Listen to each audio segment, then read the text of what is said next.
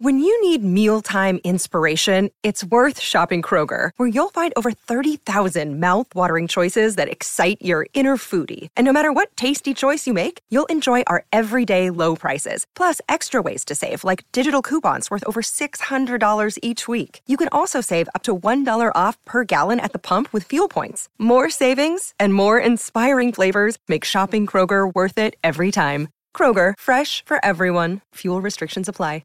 Just a reminder that Big Mood, Little Mood with Daniel M. Lavery happens twice a week. Slate Plus members get an additional mini episode or Little Big Mood every Friday. Sign up now to listen at slate.com/mood.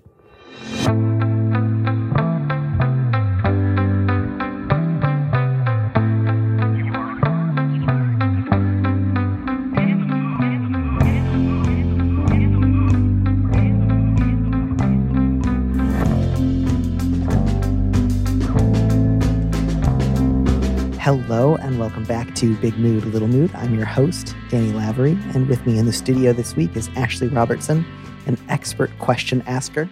She also facilitates workshops on comprehensive, affirming, and medically accurate sexuality education. Ashley, welcome to the show. Thanks so much for having me. I'm excited to dive into these letters with you. I'm so excited as well, and I hope that they will all be, as medically accurate as possible. I'll do my part. And I will do my best. I'll see what I can do. I'll try to make sure I don't invent new body parts that don't exist yet. Oh, but that might be fun. Come on, let's. You just said medically accurate is your whole thing. I'm happy to get a little wacky, but let's keep it maybe to a dull roar of zaniness. I agree. If that's possible. I'm looking forward. I think we have an exciting mix of different types of problems today. One of them, I think, has one of my favorite subject lines I've seen in a while. And it describes, frankly, one of my favorite types of complicated, difficult person. So I'm really, really looking forward to that one towards the end. Okay. I don't know if you had any favorites that popped up. I felt that whoever wrote in did a really nice job of being concise and sharing enough context and being creative. It was really fun to read these letters. Beautiful. All right. Well, then I will read our first letter and we'll just dive right in. So the subject here is sharing suspicions. I've been with my boyfriend for over a year, but had put off meeting the family because of COVID. I went to his younger brother's house for Thanksgiving, and though my boyfriend isn't especially close with his relatives, they were perfectly welcoming. But there was an incident. Since we live far away, we slept over after Thanksgiving dinner. When I woke up, I accidentally stepped on my glasses while looking for them. They had fallen off the nightstand in the night. My boyfriend woke up from the noise, and I started apologizing, admittedly kind of dramatically, since I couldn't see and I'm not really myself before I've had my coffee. This also woke up my boyfriend's brother, who knocked on the door and asked if we were okay. My boyfriend said we were fine and not to come in, but he opened the door anyway. He saw me on the floor, broken glasses in hand, and it suddenly looked as though he would cry. He angrily asked my boyfriend if he had, quote, done that, and I didn't know what he meant, so I said nothing. My boyfriend got angry with his brother, and they started shouting. After that, when I tried to intervene, they couldn't hear me. Then my boyfriend's mother came into the room and led me into the kitchen. I was very confused and can't see without my glasses, so I just followed her. She asked me what had happened with my glasses, and while I was explaining, my boyfriend came downstairs with our bags and said we were leaving. It all happened so fast. My boyfriend told me later in the car that his brother had accused him of domestic violence and that he didn't want to stay in the house with someone who thought he would do that. Part of me understands my boyfriend's reaction, but another small part of me is a little suspicious that his brother's first thought had to do with domestic violence after seeing me with broken glasses. My boyfriend's never been violent, but I have been in abusive relationships before, and it seems concerning that his family might think this about him. Understandably, he is furious with his family and will not discuss it. Part of me wonders if violence is in his past, but I feel guilty assuming this because of others' reactions to him, especially because of my own history and therefore trust issues. Is this a red flag or my paranoia? And do you have advice on how to start a conversation with him to understand more about his family's reaction? Big deep breath for me here. Yeah, this was such a not like a Frasier episode, because that's the more slightly lighthearted kind of farce, but definitely elements of Frasier, elements of Velma from Scooby-Doo. There was something very theatrical stage farce about either a series of improbable misunderstandings or a series of like weird, difficult to follow reactions with possibly sinister undertones. Yes, that's a really good way to create a synopsis about this letter. I feel like it's almost like when I first read it, I imagined like a dog fight that happened and it just like came out of nowhere, got out of control, and then the only way to end it was like for the dogs to separate and go somewhere else. And I was just like, that's kind of what I see here, is like the writer just got overtaken by whatever happened around them instead of being able to have any voice or any control or any power at all in what happened. And that's going to feel really yucky. That's going to feel really unfair and just yucky. I don't know another word for that. To have experienced that. No, this all sounded like just kind of in many ways, like a worst case scenario for meeting a new partner's family. And that's not even kind of going into the question of whether or not the letter writer should be concerned right now about her boyfriend's histories, so much as just like a bad series of chain events. So, my first thought was this all sounded like a lot, but plausible to me. Like I can definitely understand why. Like if you woke up, suddenly you're looking for your glasses and then you've stepped on them, you might be a little dramatic and like kind of apologizing, but also kind of freaking out. And if your like boyfriend's brother barges in the room and then is like, did he do this? Just being like, wait a second, like, where am I? What's happening? I don't know how to answer this question. I haven't, not to be all like, don't ask me about domestic violence until I've had my coffee. But like, I can really understand why if you've just woken up and then stepped on your glasses, you wouldn't even track like, wait, what is he asking me? So letter writer, obviously this sounds like a rough morning, but I get why you didn't necessarily realize what was being asked of you until you were already halfway out the door. Right. I feel like the writer is in entirely freeze mode. That's all you can do at this point. You're just frozen. Like, what happened? Oh, something else happened. Oh, what is happening now? Yeah. Yeah. And like, not that we're necessarily here to rank everybody's behavior, but I can also certainly understand why your boyfriend would have been really put off by saying like, yes, we're fine, don't come in. And then his brother barging in. So I think too, that brings me to the question of the boyfriend's response, which is like, does his reaction to first his brother coming into the room and then later his brother's like accusation seem like a red flag in any direction? I feel like could go either way on this one. Like I didn't see, I can understand somebody who's never heard a partner being incredibly like affronted and angry that a sibling would barge into their room and say, hey, did you just hate your girlfriend so hard she broke her glasses? Like, yeah, I can see why that would upset somebody who's never, committed domestic violence. But I also don't want to say like, don't worry, I'm sure he was just overreacting wildly. So I guess really what I'm trying to say here is you have absolutely, I think, grounds to say to your boyfriend, we actually do need to talk about this again. I understand why you're like angry with your brother. And I get that must have been really painful, but there's no version of like our relationship where we just never discuss that. We just like hang out with your family again sometime in the next year and like nobody brings it up. Like we do have to talk about it, even if you're angry and hurt. So, you got to find a way to talk about it with me right now. I think is super, super reasonable. And again, even if he's really like hurt and the accusation was like totally baseless, came out of nowhere, he will need to be able to talk about it with you. I 100% agree. Moving away from whatever happened, I mean, really, this is a crazy story, but whatever happened, the basis for a healthy relationship is that anything that is human is mentionable. And anything that is mentionable is manageable. And that's a quote from Mr. Rogers. And the reality here is that if you don't have space within... Sorry, I didn't mean to interrupt you. I was just like, that feels like such a complicated sentiment to say on a TV show for kids. I mostly just remember him saying things like, let's put on a sweater. Did he say that on his show or was this like in an interview about just life more generally? No, in an interview. That makes so much more sense. Sorry for the interruption. I just had to know. Yeah. It's one of his like memorable quotes is anything that is human is mentionable. Anything that is mentionable is manageable. When we talk about our feelings, they become less overwhelming, less upsetting, and less scary. The people we trust with that important talk can help us know that we are not alone.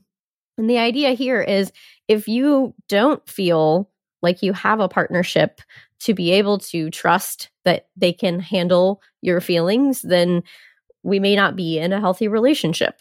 It's important that we assess if the person that we're with can handle conversations about our needs, our wants, our desires in ways where they're not going to be triggered or violent or shut down. And if those things are happening, maybe it's time for us to go seek professional help with a therapist to move into those conversations with a mediator.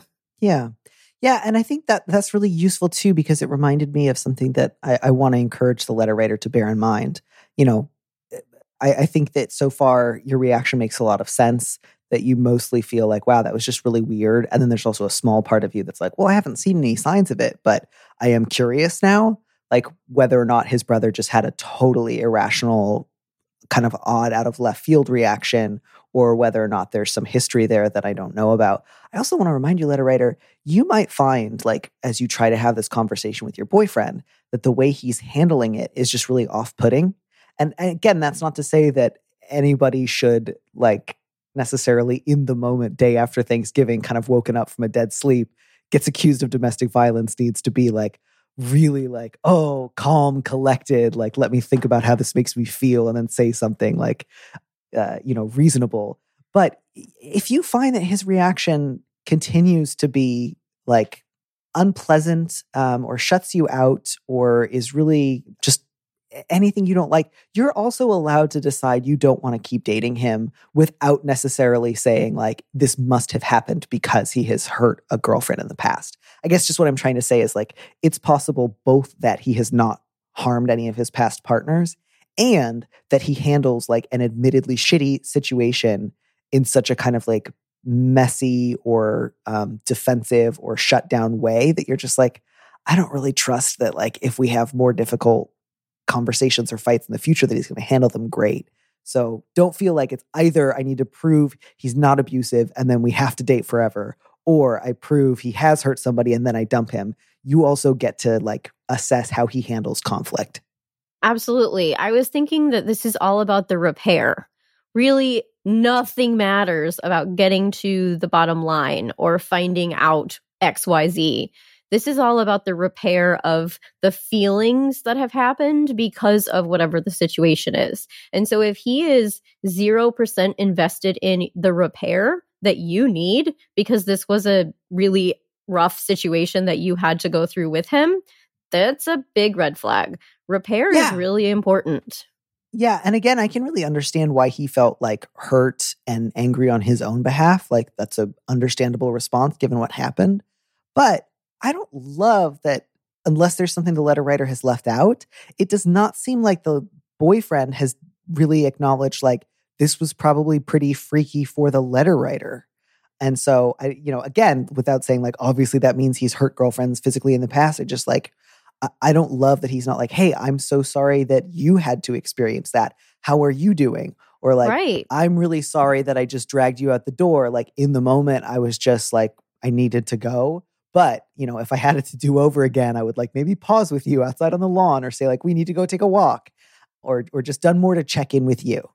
Again, that can be true regardless of what else is going on between the two of them. But so you need to be able to talk to your boyfriend about it. And if he says, I can't, I'm too angry, that needs to be like, well, I hear you, but you need to find a way to talk about something that makes you angry, because there's no way I can just pretend this didn't happen. Because either like you just ended your relationship with your brother, in which case that's going to affect our future holiday plans as a couple, or we're going to have to see these people again and talk to them again, which means there's going to have to be some sort of follow-up conversation, and I'd like it to start between us. Yeah. So specifically, they're asking, how do I start this conversation? And one of the suggestions I have is to start by saying, I believe you care about blank.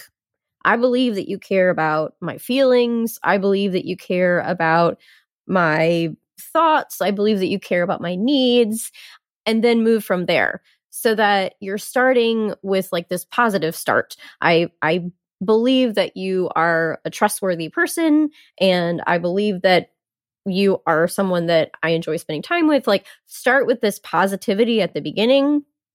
So then his defenses are not up. He's ready and open for the conversation. And then you can move into, it was really hard for me to experience what happened the day after Thanksgiving. I bet it was really hard for you too. What were some of the things that you experienced, like some of the feelings you experienced, and like coach him through going back to that moment and saying the feelings. And then you can share the feelings you were experiencing. And if at that point he won't engage at all, then you have to choose how you're going to share a boundary, which is a boundary is something that you do for yourself in any given situation. A boundary is not something someone else has to do. So you could say something like, well, if you're not willing to have a conversation and process what happened during that day, I'm going to have to make some decisions about what we're going to do about this relationship, because for me, I need open and honest communication. I need safety to say my feelings. I need the ability to process hard situations with my partner. And so if you're going to say that we will not ever speak of this again, I am going to have to make a decision about what to do for myself moving forward with this relationship. So first, start with open, positive, we're on the same team. I have positive beliefs and feels about you. Then if there is pushback about not being willing to discuss, state your boundary. Yeah, I think that's a useful way of framing it too, because I hope this is not the case, letter writer, but if he frames like you're saying, I want to talk about what happened as tantamount to saying, I believe you must have committed domestic violence in the past, that to me would be a red flag. Wanting to talk about something distressing that happened to you does not rest upon like making a call one way or the other about whether his brother's like question or outburst had any basis in reality. And if he tries to conflate the two, again, I would just say red flag. And at that point, I would encourage you to start talking to your friends about this. I would encourage you to consider ending the relationship.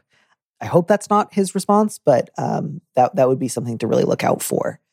And I also think too, you can just ask him like, hey, what happened in that conversation with your brother? Because that's not the same thing as like, prove to me that you've never committed domestic violence, or like you stand guilty until I've like assessed the situation. It's just literally something big happened in that room while I was talking to your mom, and I'd like to know what it was. And so I don't want to give too much advice about like potential follow-ups, because so much is going to depend on how he reacts to these things. But I do also just want to leave the door open, letter writer.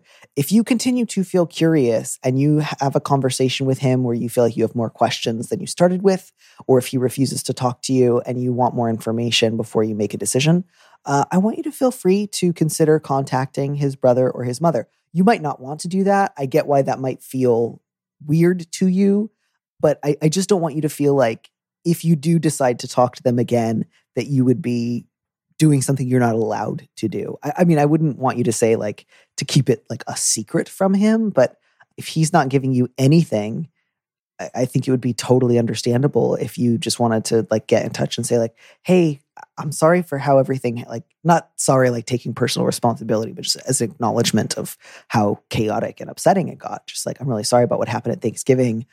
I was a little confused by the question of domestic violence. Can you guys tell me a little bit more about what you were thinking or what you experienced? You've got that wasn't exactly a question here, but like you don't need his permission to do it. You don't have to do it with him. If you want to talk to them on your own, you had that experience. You have every right to talk about it with them. I think that what you just shared was fantastic. And one thing I want to add is that being responsible for our safety and the one life that we have doesn't mean that we are paranoid. And it's really important that those two things are different. If you are going to state as a boundary that if your boyfriend won't speak to you about what happened, then you will contact his family to get more information so that you can assess your own safety. That is not paranoia. That is being responsible for your life and your body. And that's the pinnacle of consent, right? You have to be informed in order to make a choice about how and with whom you're going to share space and time with your body. Yeah. And, so much of this is just, I want to leave a lot of room for the real possibility that what his brother did when he came into the room and asked that question was not based in like reality. And yet, if your boyfriend's reaction to this is like really defensive and stonewalling and we don't have to talk about this, that is itself a bad thing. That does not necessarily mean he like has physically abused someone in the past and like didn't disclose it. It just could mean that his inability to deal with like uncomfortable conflict is not good. And again, I say that knowing there are probably very few people who would handle it beautifully if they were woken up by a sibling running into the room and saying, "Did you just hit your partner?" I don't at all mean to like hold him to an impossible standard. It's just that you've got to be able to talk about the things that make you angry, especially with your family, if you're going to have any kind of a relationship with them, and especially if you're trying to bring someone new into your sort of family circle. So I guess all of this is just a way of trying to remind the letter writer that wanting to talk about this is not the same thing as putting your boyfriend on trial. And I really don't want him to react as if that's what you're trying to do. So, wanting to talk about this, being curious about this does not mean you're like paranoid or not giving him the benefit of the doubt. This is the benefit of the doubt, right? Saying, let's have a conversation is giving someone the benefit of the doubt. Not giving him the benefit of the doubt would just be saying, hey, lose my number. I assume that your brother told me something that was like directly relevant to my own safety and like based in reality. That would be failing to give him the benefit of the doubt, I think. So it doesn't seem like you're in any danger of doing that here.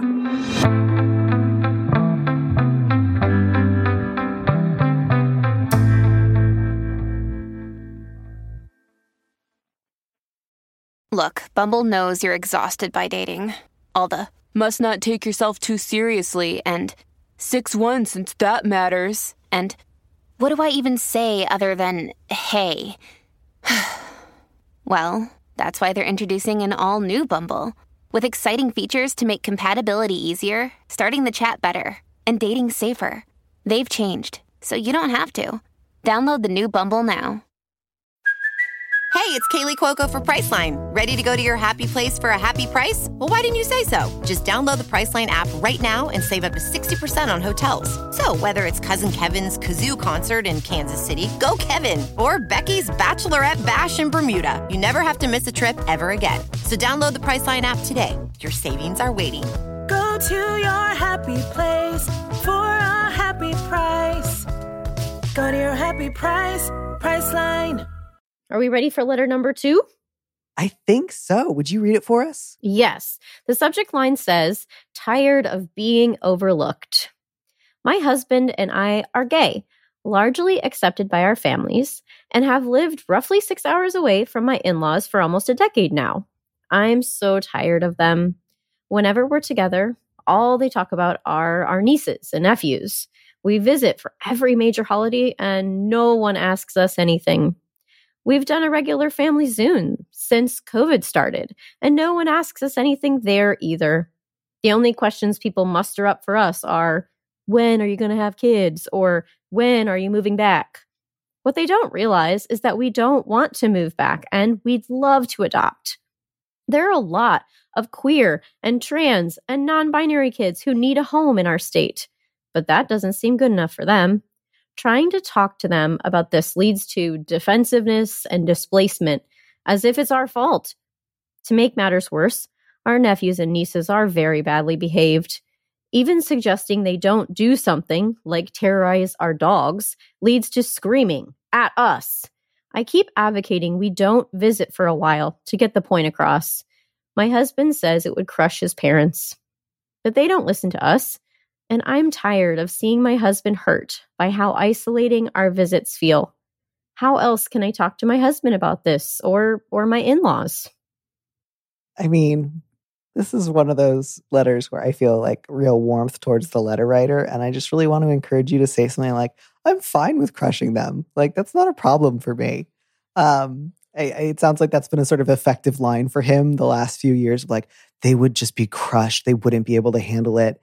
And not that I want to encourage anyone to become like round the clock dismissive of their partner's feelings. I just think this, to me, this feels totally like, even if it's sincerely meant on his end, it's part of what seems like a pretty family-wide pattern of emotional manipulation.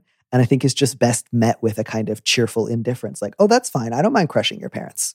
I was also thinking that potentially a comeback to that one-liner is maybe you've outgrown these people, and just see what happens with your husband.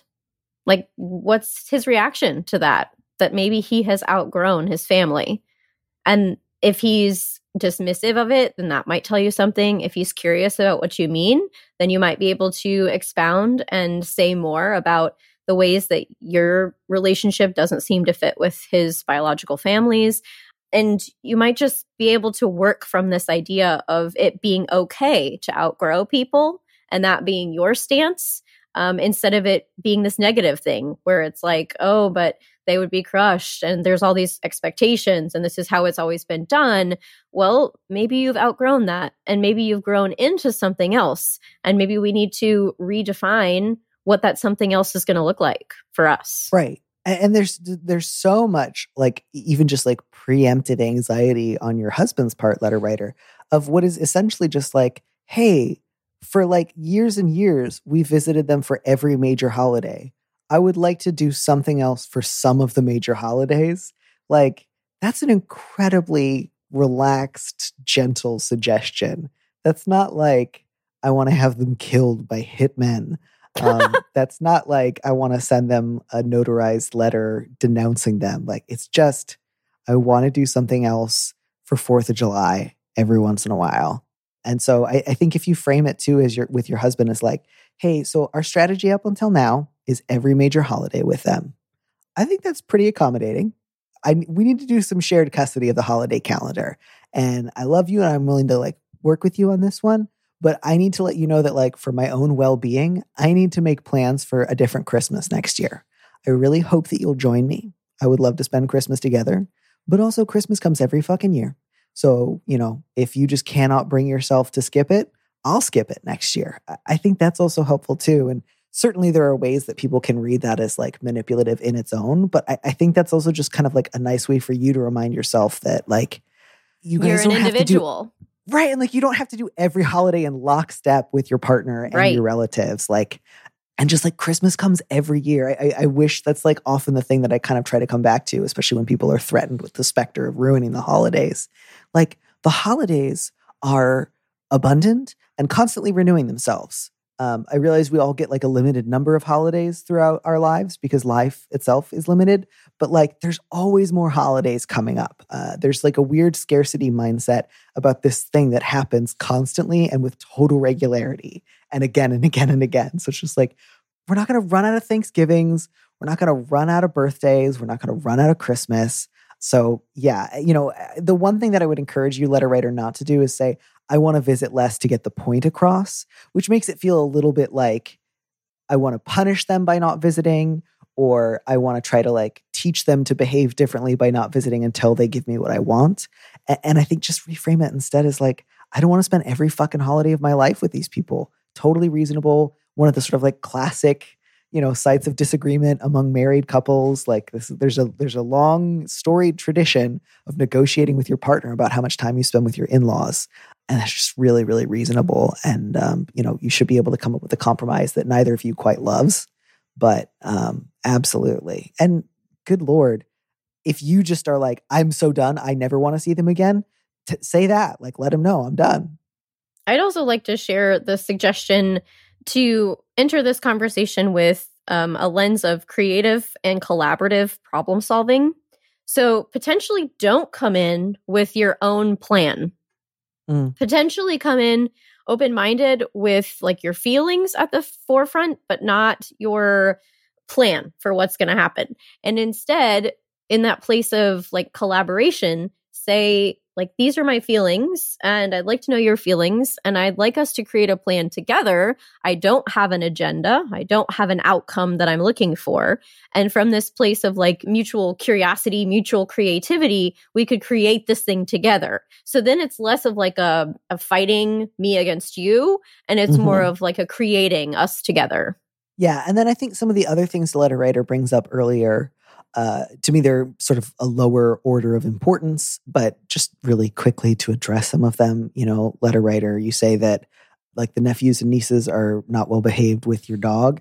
So if it's at all possible, don't bring the dog. I realize that that's not free, but if you're planning ahead for future trips, maybe hire a dog sitter, because I don't know that your dog is loving the 6-hour journey plus like getting chased around the house by a bunch of kids who are still like learning personal space. So that feels like an easy fix to me. Like, leave the dog at home.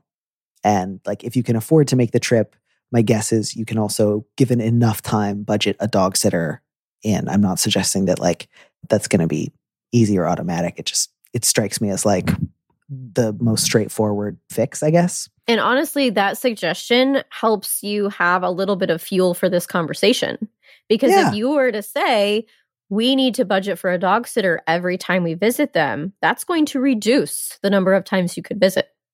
Yeah. Or it just like gives you a little bit more free time when you are there to kind of figure out how you want to negotiate dealing with these people. My thought with some of the other stuff, like all they talk about are their nieces and nephews, like it doesn't sound like you want to have like much of a relationship with them. You want to like kind of do the bare minimum when you do have to see them. So I get that it's like frustrating to see their sort of lack of curiosity about your life so front and center. But I think that's also kind of a gift. Like, I don't know that you necessarily want them asking you a bunch of like deep and intimate personal questions. So I would just say like join in the kind of general conversation. If there's something you would really like to talk about, or like, I don't know, a movie you want to discuss, or like an exciting thing that happened at work that's important to you, or like a book you feel strongly about, bring it up. Don't wait for somebody to ask you. Just like go ahead and introduce occasional new topics into the conversation. And if nobody bites and joins you in that part of the conversation, I would say at that point, like choose your battles and choose where to expend your energy. And you really want to have the majority of your battles about how often you see them, not about how many questions they ask you when you do see them. And so then, like, if they ask you when are you going to have kids, I think just go ahead and say something like, I don't know, we'd like to adopt. Or when are you moving back? Oh, we're not. Like that's just answer those questions, I guess, is what I'm saying. Like that to me feels like way lower down on the list. Yeah, here's also a tip for dealing with nieces and nephews that are badly behaved. One thing that people often don't say strong enough to a child when they're like out of control is what you will and won't accept. And so say a child is running around the room and bangs into you, you can say to them, I won't let you run into me. So I'm going to move out. You could like say, I won't so let you. Intimidating. That just sounds so, I'm just imagining like a little 6-year-old running around, then an adult saying like, I won't let you run into me. Like that's so intense. Right, exactly. But that's one of the ways that you can get a child's attention and get the adult's attention. I won't let you like spit in my face. I won't let you hit me. Yeah. I won't let you, whatever the thing is. But if you say it in this very like matter of fact and powerful way, I won't let you hit another kid. I'm going to have you sit with me for a minute. I won't let you, throw your shoes around the room, like whatever it is they're doing. And then you physically pick up their shoes and hold their shoes. If you say, I won't let you X, that is a very clear and powerful way of making a statement about what you will or won't accept for behavior around you. And as long as you can follow through with whatever thing it is that you've said by holding the shoes or by having the child come and sit with you for a moment or whatever it is the thing, as long as you can follow through with it kindly and consistently, you can actually model to the other adults in the room what kind of behavior you accept around you. I was just really curious about like roughly how old the kids were. Me too. Because my first thought was like, they're badly behaved, they terrorize the dog. And I was just like, are these kids like 2 and 3, 4 and 5, where they might just not be old enough unless they're like living with the dog at home, like they just don't know better yet? Like, you can obviously like remind and reinforce stuff with kids at that age, but there's just a limit to how much a 2-year-old is going to understand about what a dog needs versus like 7, 8, 9, 10, where you can expect a little bit more. So I guess that just felt to me a little bit like it's so unclear to me how old the kids are that I didn't know how to make a ruling on like, are they really unruly and you guys are getting like inappropriate pushback when you try to set a reasonable boundary? Or maybe are they just like behaving in fairly age appropriate ways and you just are being a little rigid because you're already understandably pretty stressed out. I didn't feel like I could make a call one way or the other. So I would just say like letter writer, my advice there would kind of depend on the age of the kids. If they're on the younger side, then I think maybe take your own impatience with them as an indicator of how much you need to like take some space away from the adults there. And if they're a little bit older, I think go with more of the like, hey, I'm not going to let you do that. Or like, don't throw things at me. But yeah, again, like if you're like, but even if I say that, I know then 5 adults are going to start yelling at me. That brings us back to the original point, which is just, you got to limit how much time you spend around these people. And if your husband's response to that is, no, they'll die, come back with a chipper. No, they won't. They'll live. No one's ever died because their kid spent one Christmas out of 39 of them away. That's never killed a single person. You need to get over that. And then, do something nice and loving so that your partner doesn't feel totally chastened. But yeah, you don't have to join somebody on the cross when they climb up there.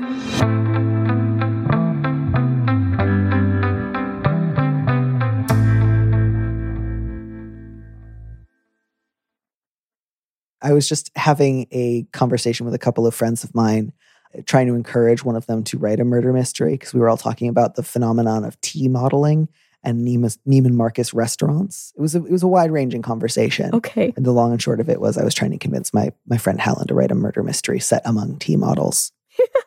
It is relevant because it's like I associate it with the holidays. Are you familiar with either Neiman Marcus restaurants or with tea modeling? A little bit of both, yes. I had no idea until I was like 17, and my mom took me and my sister to like a Christmas lunch at Neiman Marcus restaurant. And tea modeling, for anyone listening who doesn't know, is like at fancy, old-timey kind of restaurants, women walk around modeling the clothes that are for sale, and they'll like stop in front of your table and like show you what they're wearing. And I had never heard of this in my life. And I like leaned over to my mother and I was like, Mom, that woman is so stuck up. She's just like going from table to table, showing off her jacket. Like I was so mortified. I was like, I can't believe this bitch. And my mom was like, oh, that's tea modeling. You fucking nobody. She did not say it like that. I don't like my mother, but she was perfectly polite. But that was how I found out what tea modeling was. I'd never heard of it. I didn't know it existed. And I really, really believed this woman just was like interrupting a bunch of people's lunches to show off her new clothes. I wanted to be a model when I was in high school, but I was too short. So I know a little bit about it. Well, you could have maybe tea modeled. I feel like maybe height's not so important there because you need to be like, I don't know, visible over the table, but that's about it. And not towering over people as much. Who knows? Yeah. I don't think I ever had like modeling aspirations just because that didn't seem especially like within my grasp. But I definitely like, I remember slam books were a big thing when I was in junior high and high school. And whenever it was like asking you to like list your interests, because a big part of it would just be like, like what are your favorite colors? Who do you think is the most popular girl in school? Who do you think is the most popular boy? What are your favorite hobbies? I would always list kickboxing despite like never having kickboxed in my life. And like for some reason, I just had this vision of myself. It's like, maybe I'm going to get really into kickboxing soon. I'm just going to be like this cool kickboxer. Which is your favorite move? I've never done it. I've still never done it. Okay. This was totally a lie. Oh, or wow. Not even a lie because I didn't think of it as lying at the time. I would write it down and I would think like, now it's going to happen. Like I'm interested in kickboxing, which is the first step on the road to kickboxing, surely. So it's imminent. It's about to happen. I'm basically just stating something that will be true very, very soon, any day now. And then I just continued to not kickbox. And now here I am at 36. I love kickboxing for exercise, and the uppercut is my favorite Where move. Do you go do it? Where does it happen? Do you go to a boxing gym? Yeah, they have a group class. And is it like a sport? And now that I said that, I realize I know nothing about kickboxing, or at least no more than I did in 8th grade. It's a cardio class. So it's not like a sport. No, I mean, not the way I do it. You do it by yourself. You never hit a person. there's not like the world kickboxing champions. Probably or there something. is. It's not like ultimate fighting or whatever. I don't know anything about it except that it gets my heart rate up.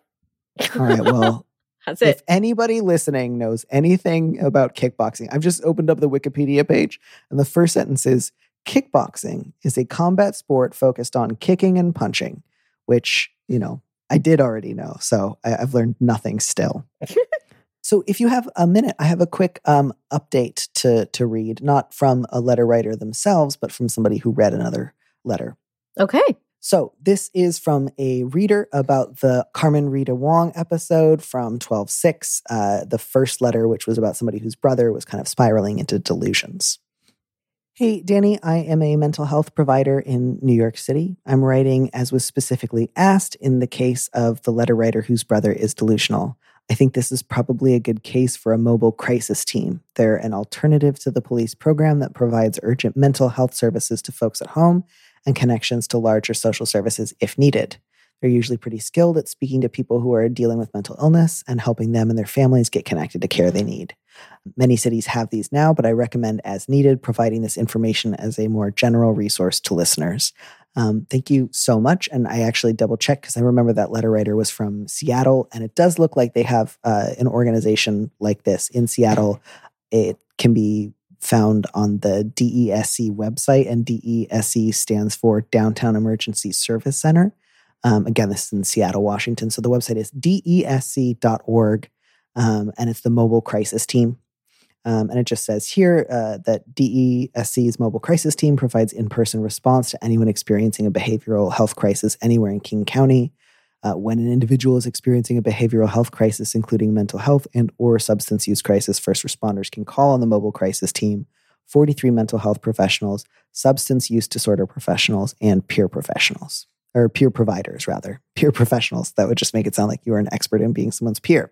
Once the team receives a referral, they pair up, travel to the individual, provide for the client's immediate needs, help devise a solution. They might assist the person getting into a safe and supportive space, provide them with resources for shelter, meals, or medical services, connect them with a mental health provider, supply donated clothing, refer them to services, or possibly arrange transportation to the Crisis Solution Center or another service provider. So nowhere in there does it say, we would call the cops or take this person to jail. So I think that's potentially a really useful resource for that letter writer. Hopefully they are listening. And if not, maybe somebody else in a similar situation is and can take advantage of it.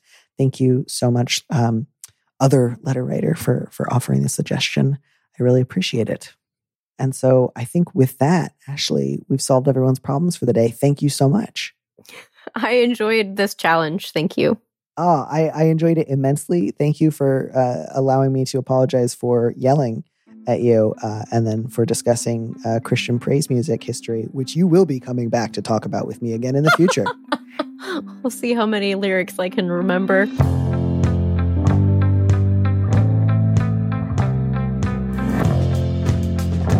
Thank you for joining us on Big Mood, Little Mood with me, Danny Lavery. Our producer is Phil Circus, who also composed our theme music. Don't miss an episode of the show. Head to slate.com/mood to sign up to subscribe or hit the subscribe button on whatever platform you're using right now. Thanks. Also, if you can, please leave us a review on Apple Podcasts. We'd love to know what you think. If you want more Big Mood, Little Mood, you should join Slate Plus, Slate's membership program. Members get an extra episode of Big Mood, Little Mood every Friday, and you'll get to hear more advice and conversations with a guest. And as a Slate Plus member, you'll also be supporting the show. Go to slate.com/mood plus to sign up. It's just $1 for your first month. If you'd like me to read your letter on the show, maybe you need a little advice, maybe some big advice, head to slate.com/mood to find our Big Mood, Little Mood listener question form, or find a link in the description on the platform you're using right now. Thanks for listening.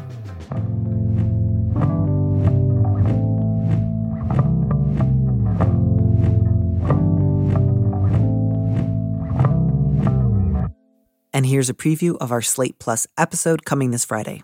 If they're really supportive in other areas, my guess is it's more along the lines of like some homemade cookies than like I found some trash in my house that I need to get rid of and I gave that to you. Because that is a thing. It's not super common, but there are people who will definitely like just give someone what is obviously garbage from their home that they're trying to get rid of. And that, I think, That's unkind. I mean, that's the reality of that. Is unkind. Yeah, that's one of those things where it's just like, I would so much rather you get me nothing. Mm-hmm. I also feel like maybe just having a conversation with this friend about love languages, maybe taking an online test and seeing where No. Sorry. Okay. I hate love languages. They were created by an evil evangelical guy, and like they're used in such messed up ways. Oh, this is good. I'm glad I don't get to fight often with my guests. I'm going to stop interrupting you. You make your case for love languages, and I've already registered that I hate them. To listen to the rest of that conversation, join Slate Plus now at slate.com/mood.